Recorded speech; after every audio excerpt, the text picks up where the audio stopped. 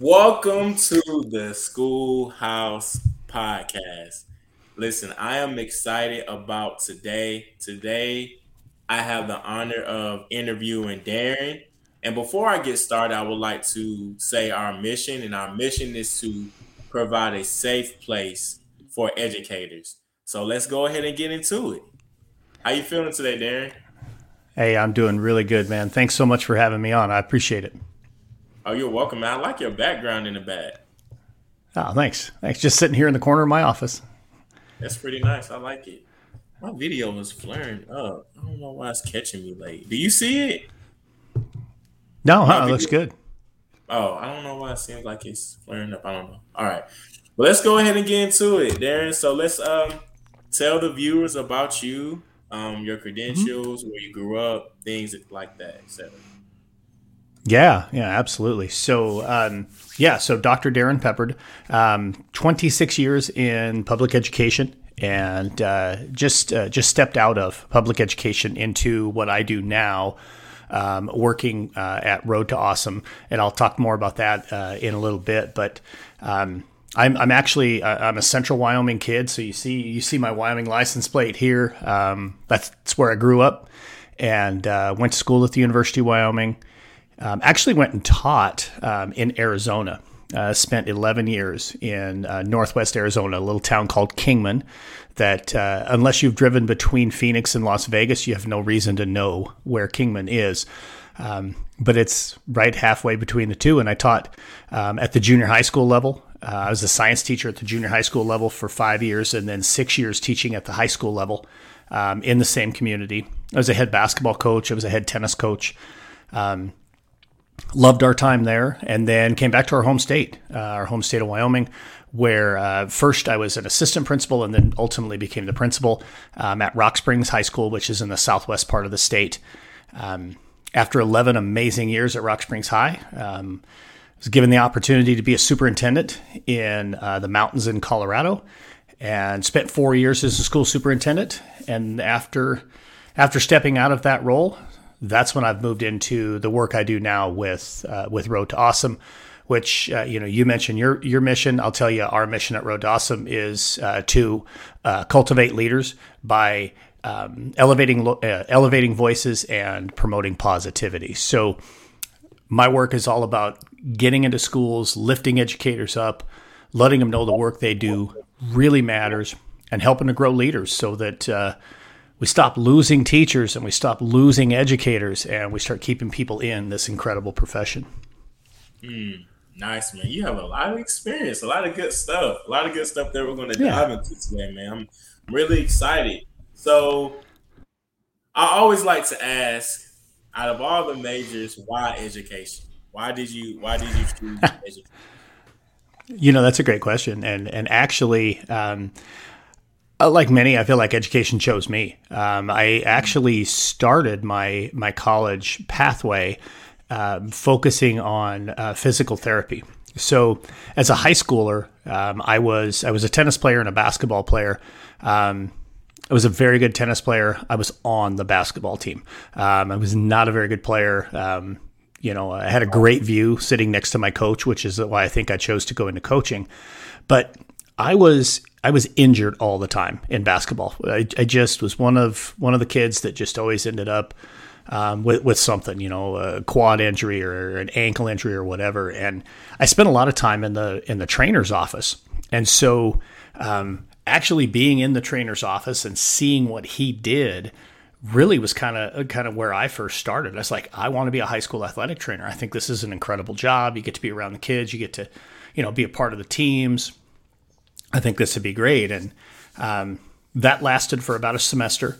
And like many college students who weren't really prepared to go to college, I probably enjoyed the college life a little more than I should have, and actually quit school after a year. And ended up going back about a year later, realized that retail sales was not what I wanted to do with my life, and went back to college. And a friend of mine, a guy that I had a couple of classes with at the university, just grabbed me one day and said, "Hey, I know you played basketball in high school. I I got asked to coach this basketball team. Would you come help me? Because I really don't know what I'm doing. And so I go to practice, and two things were totally evident. Number one, he was right. He didn't know what he was doing. He was a wrestler. The wrestlers versus basketball thing goes on, for eons.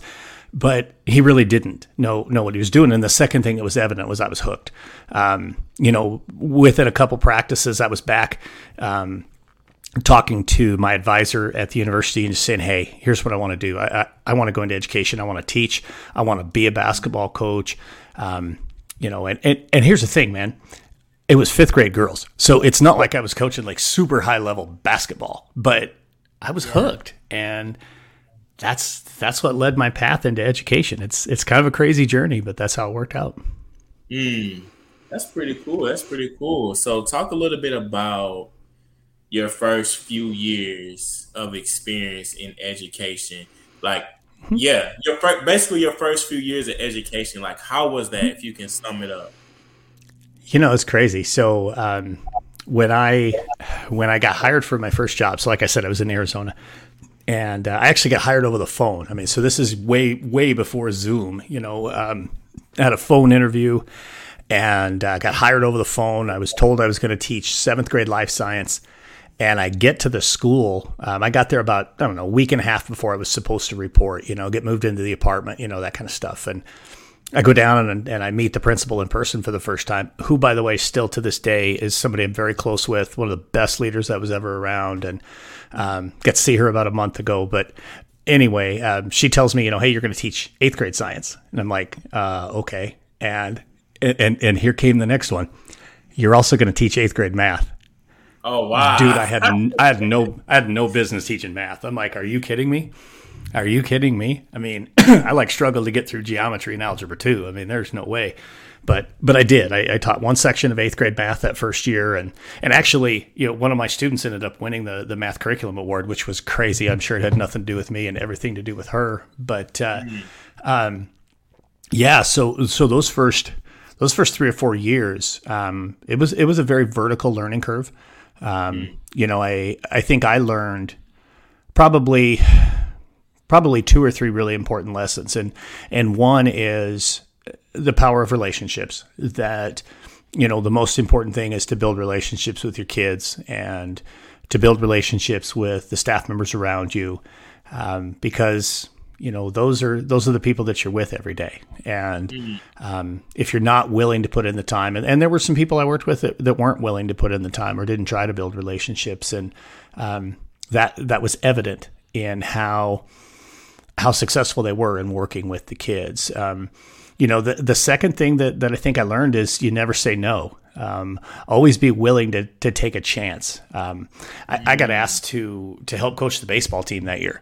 And I mean, baseball kind of was the same thing as basketball. Yeah, I was on the team, but I wasn't really that good of a player. But it was another opportunity to spend time around kids and to support kids and to help them. And every one of those experiences that I had just helped me be that much better of an educator. So those are probably the biggest things. I mean, as a long time ago, it's kind of a blur, but there are a lot of positive things there related to just saying yes and building relationships with people. Yeah, building relationships with people. I think that's pretty interesting, man. That is a common thing that I've been hearing lately, relationships. Those are really important, as I can see.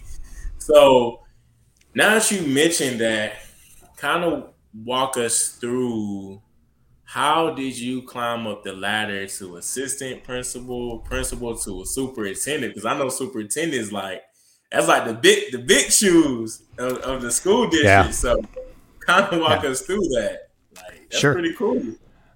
Yeah, absolutely. So, I said you never say no. And so I got the opportunity late in the time that I was a junior high school teacher to coach the high school boys tennis team. And that kind of got my foot in the door with the high school, but it also connected me with a couple of people who were doing their master's degrees in educational leadership. And it wasn't necessarily a field that I thought I wanted to go into, but having some conversations with them and spending some time around them gave me, a little bit more insight into, what does it really mean? Those who don't don't really look into it or think about it or ultimately go into it. At least at the time, when I decided I want to go in that direction, I heard things like, oh, you're going to cross over to the dark side, or, oh, you're going to abandon us and you're going to go be one of them. And what I wanted to make sure I was able to do was really bridge that gap between administration and classroom teachers, because at least at that time, and I think it's probably still true in some places now, there was a divide between being an administrator and being a teacher. It was almost, as if, you're leaving us to go join another team, and that's really not the truth. But I never got the opportunity to actually be an administrator in that community. Late in my time there, I'd completed my master's degree there, which honestly, starting to chase the master's degree came from somebody asking me to take on a student teacher. And I said, yes, sure, I'll have a student teacher. Well, part of the bonus there was some classes paid for through Northern Arizona University, where I got my master's degree. That kind of got me started, So, but anyway, long story made a little bit shorter. My wife and I had decided we wanted our daughter to grow up around aunts and uncles and cousins and, grandparents and that kind of stuff. So we wanted to go back to our home state of Wyoming. And I applied at a few different positions, and, there was a position in Rock Springs, and I ended up getting this position, which was really exciting. It was not the place that I thought I was going to be going. I was looking at other places, and once I interviewed for that job, I was like, this is where I have to be. I want to be in this school. And I had two different positions while I was there as assistant principal. The first one was discipline and attendance. And I'll tell you that in every position that you have an opportunity to take on, you're always looking, or at least I was always looking to find a way to make it better. Honestly, man, being in charge of discipline and attendance can be the worst job in the world if you choose to let it be, because it's all about going and catching people doing things wrong and, using punishment to gain compliance. And I wanted to see us change the culture of our school. We were really good at catching people doing things wrong. And it was, it was a staff meeting we were in where somebody said, hey, what if we start focusing on the things they do right instead of things they do wrong? And that allowed me to kind of shift that role, and instead of looking for all the negatives, and yes, there were still some there. And yes, we still had, policy violations and there were consequences, but it wasn't just about, me going and hiding in a hallway to catch kids skipping class. It was about being at the front door and greeting people and calling them by name and making them feel welcome and changing the culture of our school. That led to a couple of years later being moved into another assistant principal role in the same building, where I was in charge of culture, or curriculum and instruction, and being able to lead the development of three really, really amazing career academies in our school. It really also helped to transform the culture of our school. So doing that work, saying yes to those opportunities, ultimately led to the opportunity when the principal position was open. I applied. And I was fortunate enough to land that position, and spent 6 years as a high school principal, and just continued to focus on how do we improve our school. When I first got to this school, the graduation rate was like 69%. When I left, it was 84%. When I got there, average daily attendance was like 84%. When I left, it was in the mid 90s. How do we continue to build people up to make our school feel like a place where everybody is seen and heard and loved? And by concentrating on that and focusing on that and really building that impactful culture, it put me in a position where, I felt like, I had done everything I could at that school. I was ready to take that next step. And so in 2017, I started looking for some superintendent positions and was fortunate enough to land one, like I said, in Colorado, and was in that role for 4 years. So I think it goes back to what I said earlier. It's say yes to things, be willing to take on challenge. Yeah, saying yes to the opportunity. I like that. Saying yes to the opportunity. So I know that you mentioned about you stated that you were the assistant principal for curriculum and instruction. Mm-hmm. I always hear about curriculum and instruction, but I'm just curious to know as to what does that really look like? Are you just Yeah. implementing the curriculum, making sure that the teachers are teaching what they're supposed to be teaching, or what does that look like in that Man, it was role? an all-encompassing role. I mean, it really was. In so many ways, I was the instructional leader of the entire campus.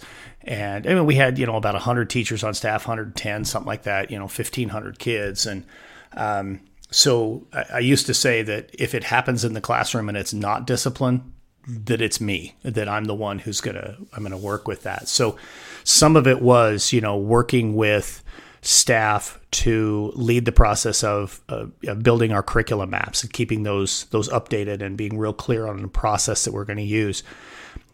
Like I said earlier about the implementation of the career academy. So I mean that was large scale planning and actually like a strategic shift in our school, moving from just traditional comprehensive high school model to a school within a school, actually 3 schools within a school with those academies. So a lot of that work was research and staff development, the planning, the implementation of that. I had my hands a lot in everything to do with special education in our building, the IEP process, the 504 process. Man, I did so many other things in that role. Master scheduling, development of new courses, and yes, definitely, ensuring that we are, teaching the curriculum we say that we're teaching, that we're following through, and utilizing the programs that we've put in place to fidelity. Evaluating teachers, providing support, feedback. Like I said, tons of stuff with professional development. It was a really, really terrific role. I mean, it really was. It's one of the roles I look back and I really loved having that opportunity. It was a lot of fun. It really was. Right, right. No, that's some really good information, man. And what's interesting is, okay, so now you moved up. You were assistant principal, principal, superintendent. So you were actively pursuing these positions. For the people that may not know, and this is what I'm just assuming, um, what does the role of like for you when you were a superintendent, what did that look like? Because I can only imagine like you had to make a lot of big Yeah. decisions. Did you have people that you had to answer to? You know, like Yeah. what was that process like? Sure. Like, Yeah, it was interesting, So having led a comprehensive high school for 6 years, I really felt like hey, I'm ready to now do this at the next level. And for me, like the number one thing that I wanted to be able to do by moving into the superintendent role was to really coach and grow my leaders. As a high school principal, I got to coach and grow my assistant principals. I had 3 assistant principals. And several times they would, move on to additional or another opportunity for them. Several of them now are principals or even superintendents themselves. But by stepping into the superintendent role, there was definitely a shift in how accountability works. You ask, who do you answer to? As a high school principal, you answer to the superintendent, or in really, really big districts, maybe to an assistant sup. As a superintendent, I was responsible and had to answer to my board members. So it's 7 board members elected, 7 elected board members that I had to, I guess, answer to, but also just work with. The community where I was a superintendent was a small community. We had fewer kids in the entire district than I had probably in the first 12 classrooms of my school at the high school. We only had about 425 kids in the district where I was a superintendent, where, like I said, I had 1,500 kids in my high school. So it was an all-encompassing role. Yes, I was growing administrators. I had a brand new high school principal, so I was working to help her grow, working with my elementary principal to help him grow, middle school, same thing. But it was also working at the state level. It was building relationships with the legislators that were elected, with the State Department, with all the different groups that kind of come together, the state association, the rural education association. And as a superintendent, one of the biggest things you do is you, for want of a better phrase, you fight for your kids and for your community. And that's, really lobbying legislators to try to get every amount of money possible coming to your district so that you can do the things in your district you want to be able to do, whether it's new programming, new curriculum, retaining teachers. In Colorado, where I was a superintendent, one of the biggest challenges is retaining teachers, especially in the rural areas. And a lot of that has to do with sadly, very low pay for teachers in the rural areas in Colorado. So that was one of the biggest challenges as a superintendent, was working really hard to try and ensure that as a rural group, not just my district, but all of our rural districts, that we were getting the funding and the support that we needed so we could provide not just the basics. We wanted to be able to provide, excellent programming, which meant also then doing a lot of work around grant writing, which I wrote a ton of grants when I was there, and mostly successful on those grants.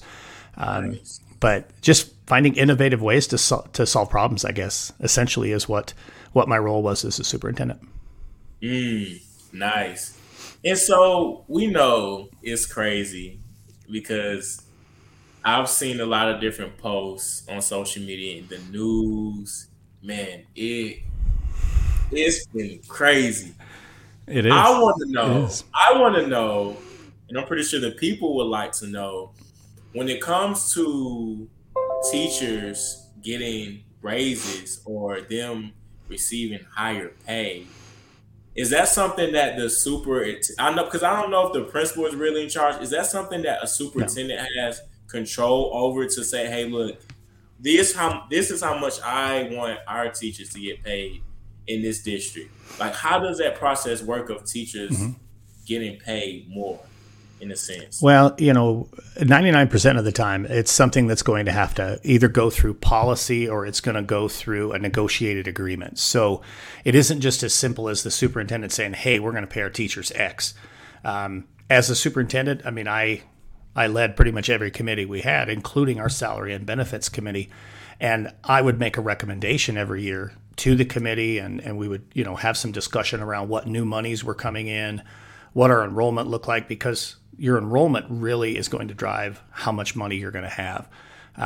If you're given, let's say you're given $10,000 per student from the state or from your own local tax base, every single student, I mean, that's potentially, say, $10,000 or 15 or 20 or however much, your particular district gets in terms of, the allotment, the per pupil, if you will, amount of money that they get from the state, whatever state you're in.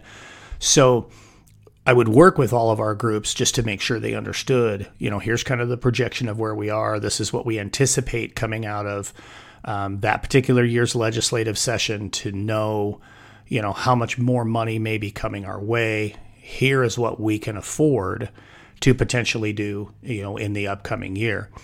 Ultimately, though, like I said, whether it's a negotiated agreement, if you're in a district that's large enough to have a union presence, or even if it's just simply policy like it was in the district where I was, ultimately the board is going to either approve or disapprove of what you want to do with your salary schedules. So it isn't just as simple as the superintendent saying, we're going to do this. And, the principals typically, no, they don't really have any say at all in that. They're going to have to follow policy and negotiated agreements. Oops, sorry about that. In terms of what they can do with salaries. No, that's pretty interesting to know, because I know that's like a hot topic right now that's going on. Oh, yeah. Teacher pay. Absolutely. Absolutely. It's way too low, no matter what state you're in. It's way too low. And I think it ties directly in with the challenge that we're seeing across the country right now in terms of the amount of respect actually paid to educators. And I'm not talking dollars and cents. I mean, just overall, the view that people have of educators, the respect that educators deserve, which they're nowhere near getting the respect that they deserve right now. The truth is that Our educators are doing incredible things, and we do need to pay them a lot more. Bring them up to a level where they're being paid in a comparable way to someone else who may have a minimum of a bachelor's degree or beyond in their chosen field. So, yeah, it's definitely a hot topic, and it probably won't cool down anytime soon. Probably not right now. But that's pretty interesting, man. So I know that you have a podcast yourself, I and do. you specialize in talking about leadership, man. And I definitely do want to dive in a little bit deeper into Mhm.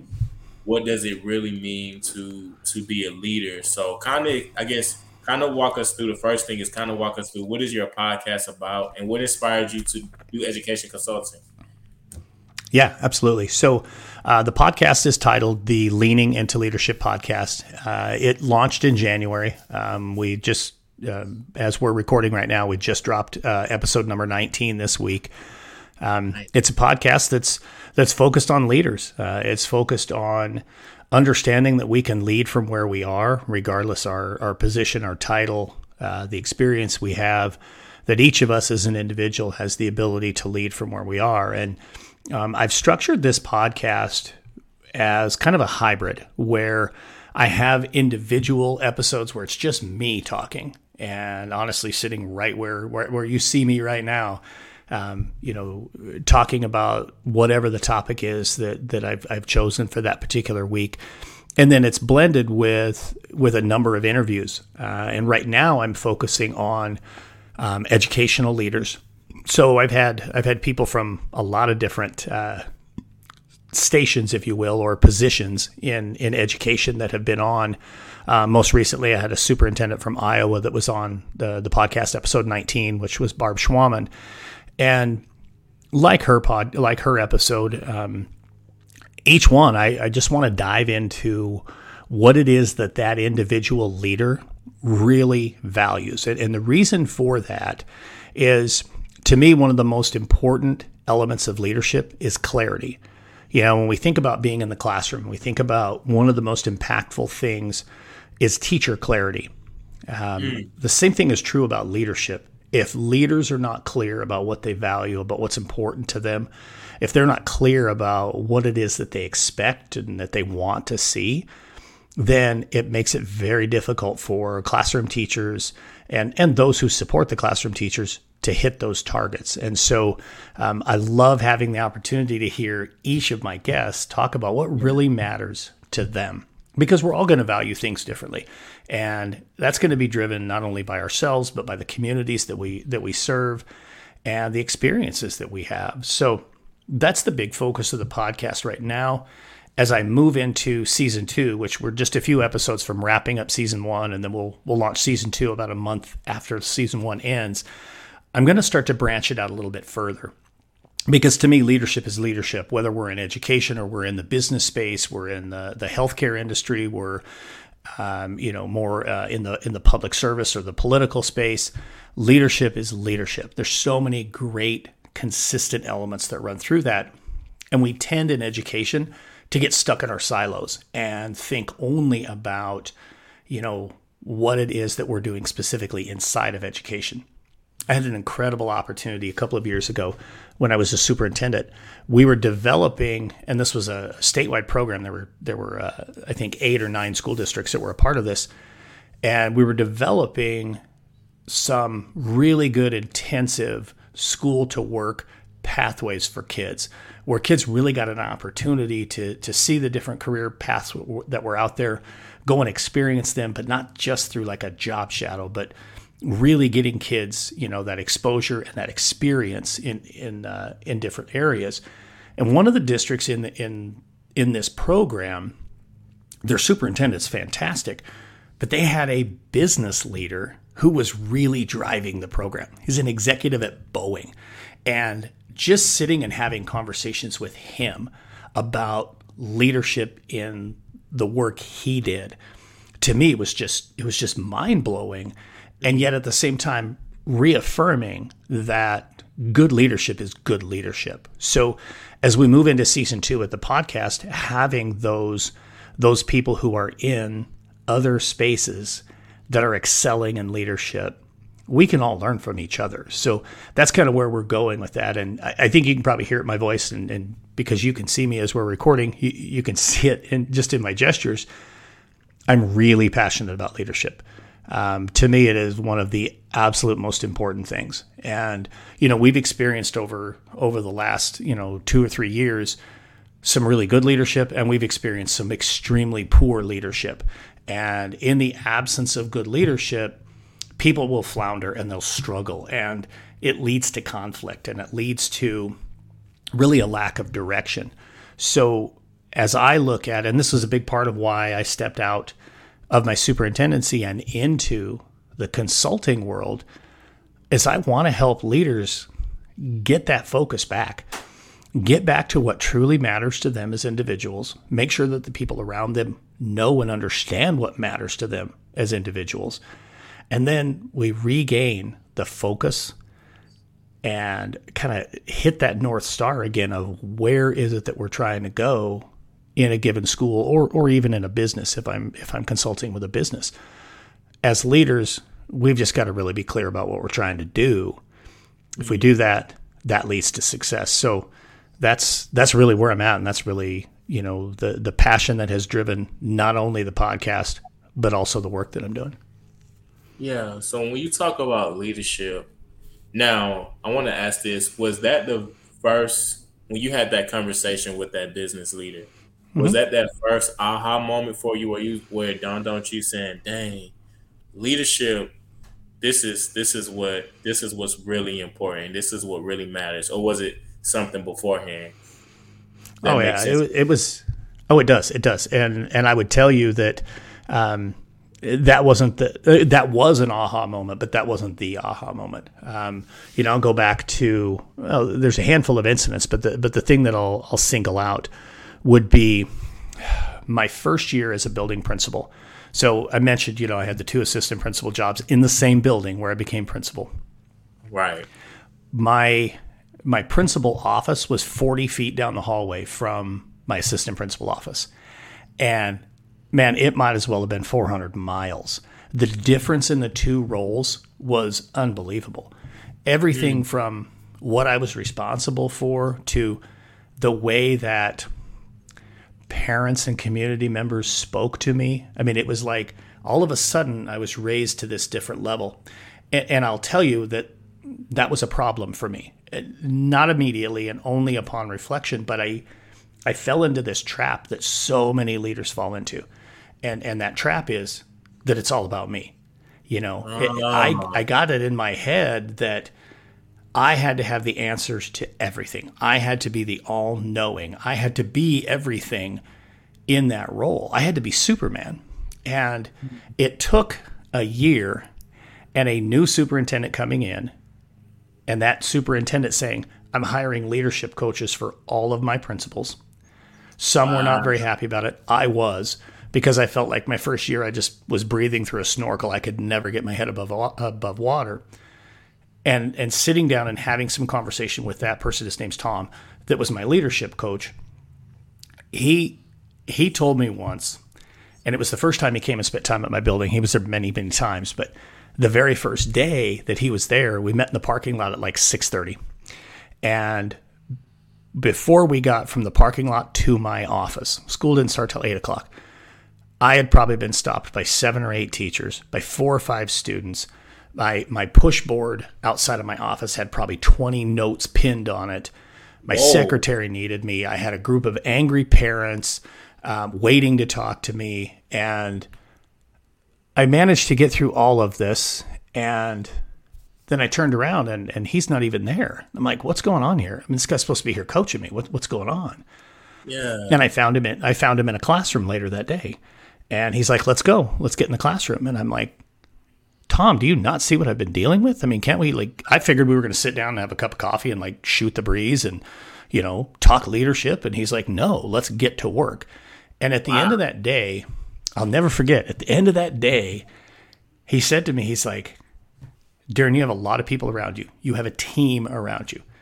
You have this belief that you need to be Superman, but your superintendent didn't hire Superman. He hired you. You need to be you. And you need to stop being a firefighter and start being a leader in your school. And part of that means get yourself in classrooms. You need to be visible. You need to be giving support to your people. All that other stuff, all the notes on your board and the angry parents and the delegate that to your assistants. That's why you have them. You don't have to do it all.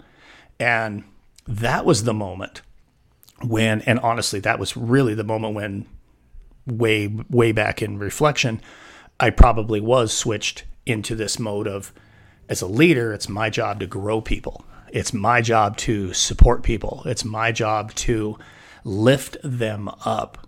And it's not about me. So when I fast forward now to this conversation with this business person, it was reaffirming the things that over time had been continued to be driven into my head. I mean, that first year as a principal, I was a mess. By year 5, year 6, things were going great. We like I said, I mean, with the data alone, our grad rate, our assessment scores, our attendance rates, our enrollment, I mean, everything was going in the right direction and was really starting to increase. The culture of our school was way different. But me in that first iteration as a principal, the firefighter guy, we would have never gotten there. I needed somebody from the outside. So I don't know if that answered your question, but that's probably the moment that stands out. No, that's some good stuff, man, because I've come to a realization, and not like just maybe in education, but just generally speaking, a lot of leaders do think that they have to have all the answers and they have to do everything, and that's just some good insight. So after that day you spent with that leadership coach, you talk about that, basically the whole dynamic of the school changed pretty much.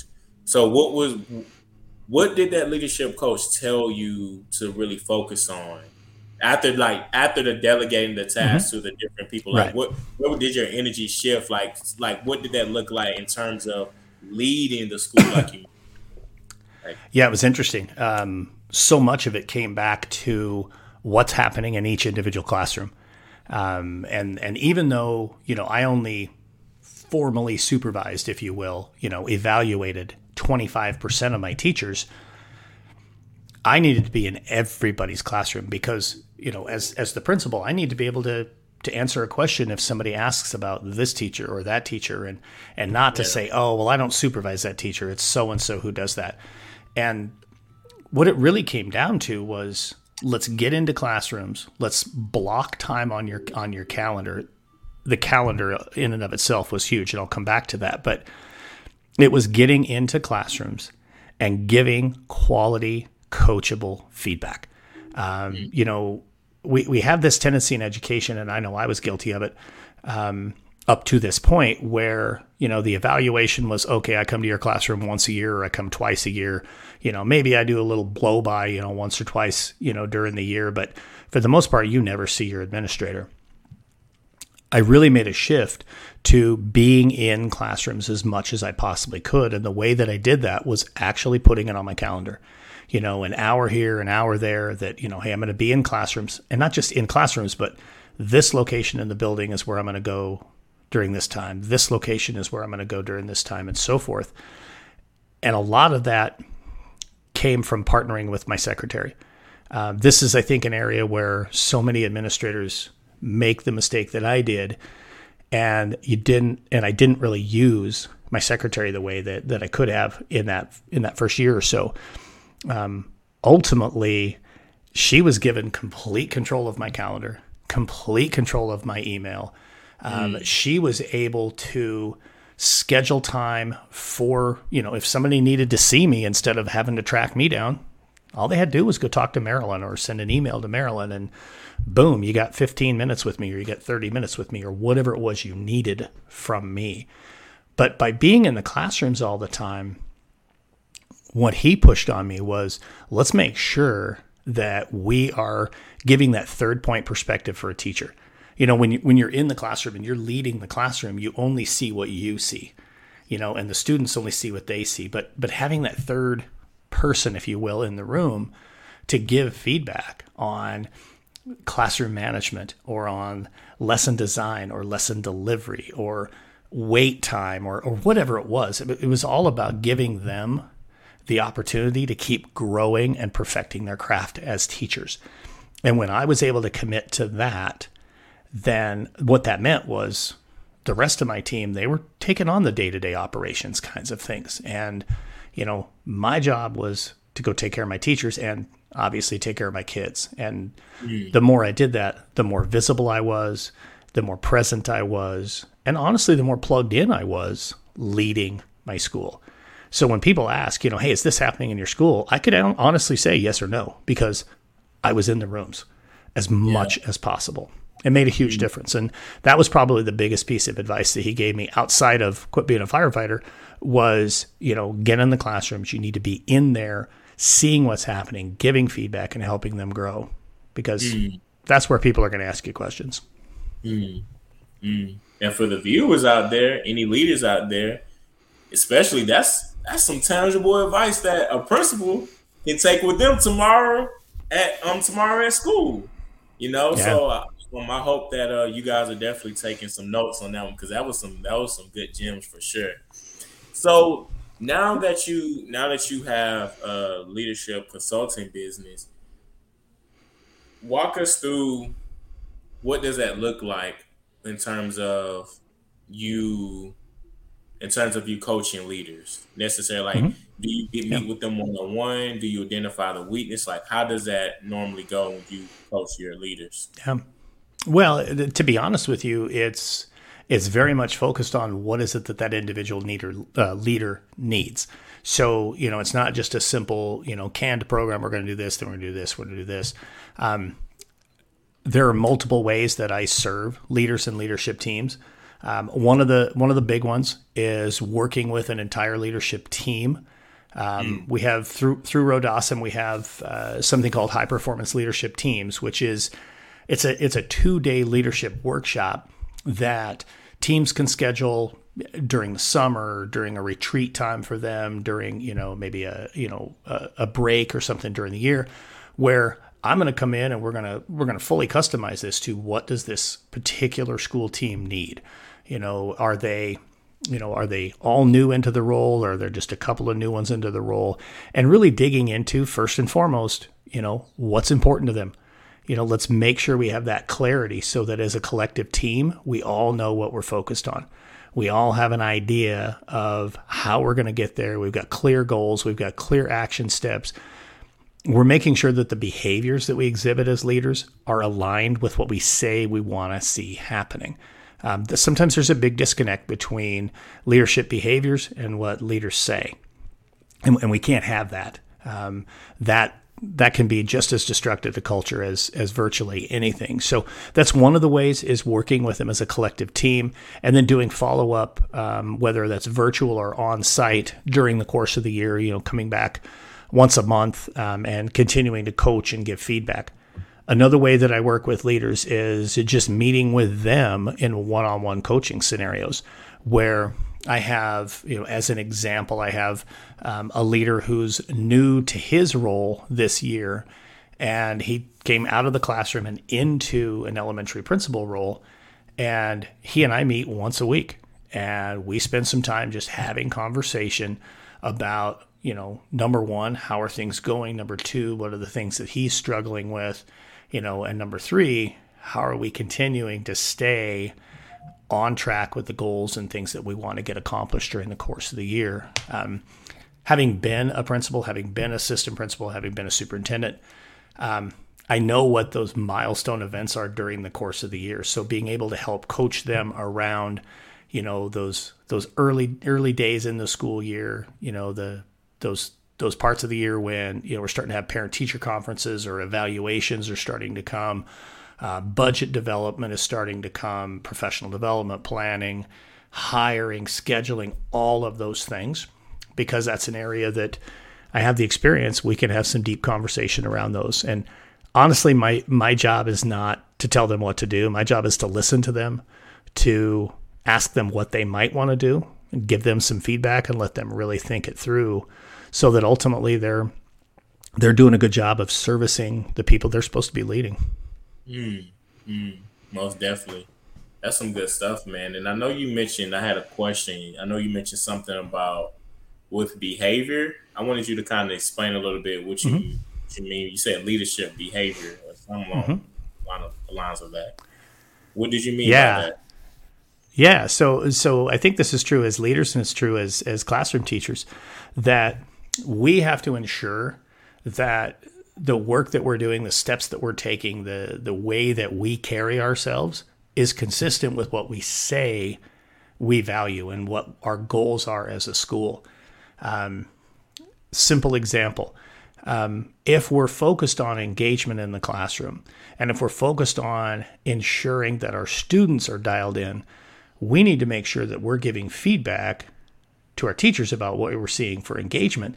But then when we're in meetings, we better be engaged. If my expectation is that, if my expectation is in the classroom that our students are engaged, and then I go into a classroom and I'm doing an observation and I'm texting on my phone or something, that flies contrary to what we're saying. As leaders, it can't be, oh, well, I'm the principal, so it's okay. No, our behaviors have to be consistent. If we're part of a leadership team, if we have a shared agreement around how when somebody comes and asks for whatever, this is how we're going to handle that, we have to be consistent. Because otherwise, if let's say it's myself and one assistant principal, if we have a teacher asking for something and my assistant says no and then I say yes, I'm undermining my assistant, or vice versa. If the assistant says yes and I say no, we have to make sure we are all clear on what we're going to do, how we're going to handle situations. And then, we need to be willing to check each other and give each other feedback of, hey, right now your behaviors don't align with what we're trying to do. And those shared accountability pieces, that ability for, even if I'm the principal and one of my APs sees me doing something that, hey, that doesn't fit with it, they need to know they're empowered to say, Darrin, this doesn't fit, dude. You're in a classroom, man. You got to be dialed in. If you need to be on your phone, then leave the classroom. Model the behavior you expect. I used to have a handful of teachers who were, they loved to catch kids with their cell phones in the classroom. And inevitably, we would go into staff meetings and they were the worst ones in the room for being on their cell phones. And are you serious? Oh, yeah. Yeah. And I mean, when I tell this story, I remember so vividly one individual whose name I will definitely not use, but of course, with this person, the leader in the building of catching kids with their cell phones, sitting playing, I don't know, Candy Crush or something right in front of me in a staff meeting. And I'm like, wow. Are you kidding me? You would crucify a kid in the classroom for what you are doing in this very meeting. So our behaviors have to align. Yeah. Well, I just did a little proximity control, and after the meeting, I remember that person saying, Darrin, I didn't appreciate that you did that. And I said, well, then I want you to think about how your students feel when you do that to them. Hey, Darrin, yeah. Hey, are you still there? Yeah, you got me? Yeah, you kind of fading out a little bit. How's that? Is that all right? Maybe am I good? Yeah, you're good now. Okay. All right. Okay. Yeah. But yeah, so that's kind of what I mean by our behaviors. Our behaviors have to be consistent with what we say we want to see. It can't just be, hey, you behave this way, but it doesn't matter what I do. That's not okay. Right. No, that's very true. That's good stuff, man. And we're actually about to start wrapping things up. I had two more questions for you. I can't think of that last. I had one question in my mind, but I can't think of it off the top of my head. So, where do you see yourself in the next 5 years? Where do you see yourself? Yeah. 5 years. Well, I'll be honest with you. I mean, we just launched into the full-time coaching, consulting, and we actually run a small publishing company too, all under the name Road to Awesome. And I Nice. would say in the next 5 years, it's just continuing to see that grow. Having left public education a year ago, or I guess I really don't even think of it as I left public education. What I do right now still supports public ed, but I've had people ask me, hey, are you going to throw your name back in? Are you going to go back to being a high school principal? Are you going to go back to being a superintendent? And the answer is no. Mm. This work that I'm doing right now, and it's not just me, there are others around the country doing the same work. And it's so important that we're there supporting our leaders so we can be supporting our teachers. So I would say in 5 years, the primary goal would be that Road to Awesome itself has continued to grow. The footprint has continued to grow to where people really identify us as a true leader in the space when it comes to leadership development, when it comes to educational publishing, and when it comes to the leadership speaking. And I would say too, in 5 years, I'd like to have probably added 2 more books of my own to Nice. the repertoire as well. I have one, and then I have a kids book too. So really, I have 2 books, but I have a couple more books in my head that probably within the next 5 years will be out.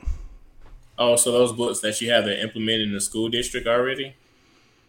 Yeah. So Road to Awesome, my first book over my shoulder right there, has been out since July of 2020. And Okay. that one, honestly, that's a leadership book. It's focused on what I thought were the 6 most important things for school leaders.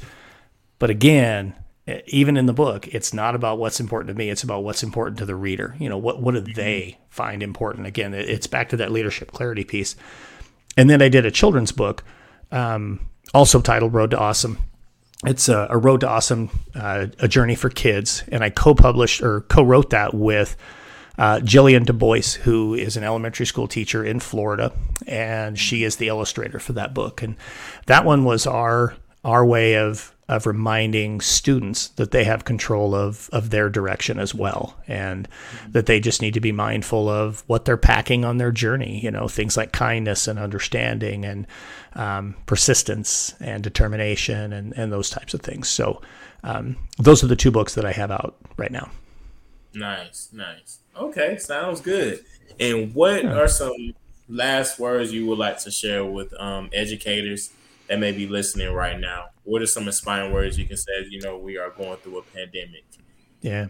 Well, I would say, first and foremost, that the work that you do truly does matter. And there are going to be those days where it doesn't feel like it.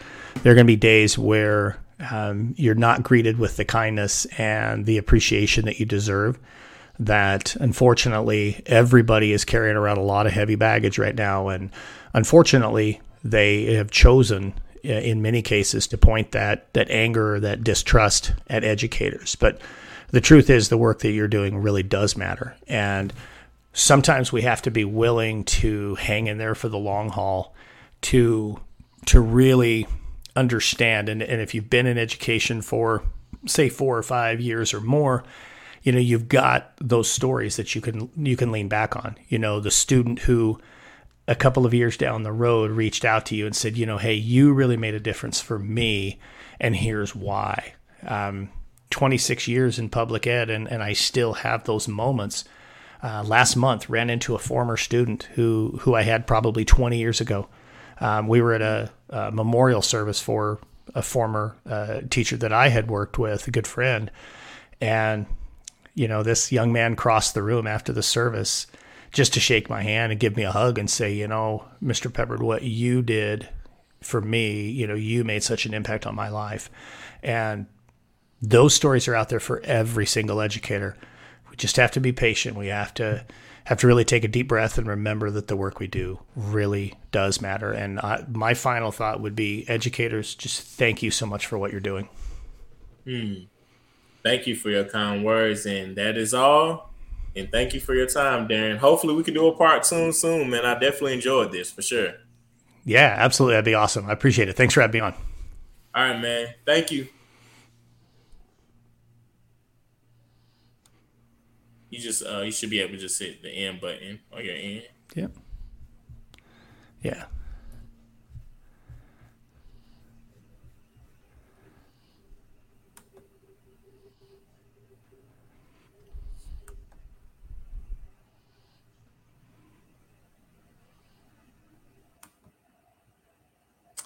Welcome to the Schoolhouse Podcast office. Man, there was some valuable insight that was shared today. I want to leave the educators with a few words of encouragement. Man, we're going through a pandemic. It is tough.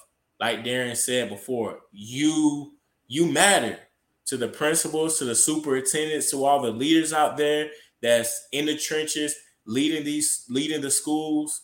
Hey, he provided some great insight. Delegate those tasks. That's why the assistant principal is there. That's why the secretary is there. You have a staff that is willing to support you. Delegate those tasks and get down with the teachers, man. Connect with them, relate to them.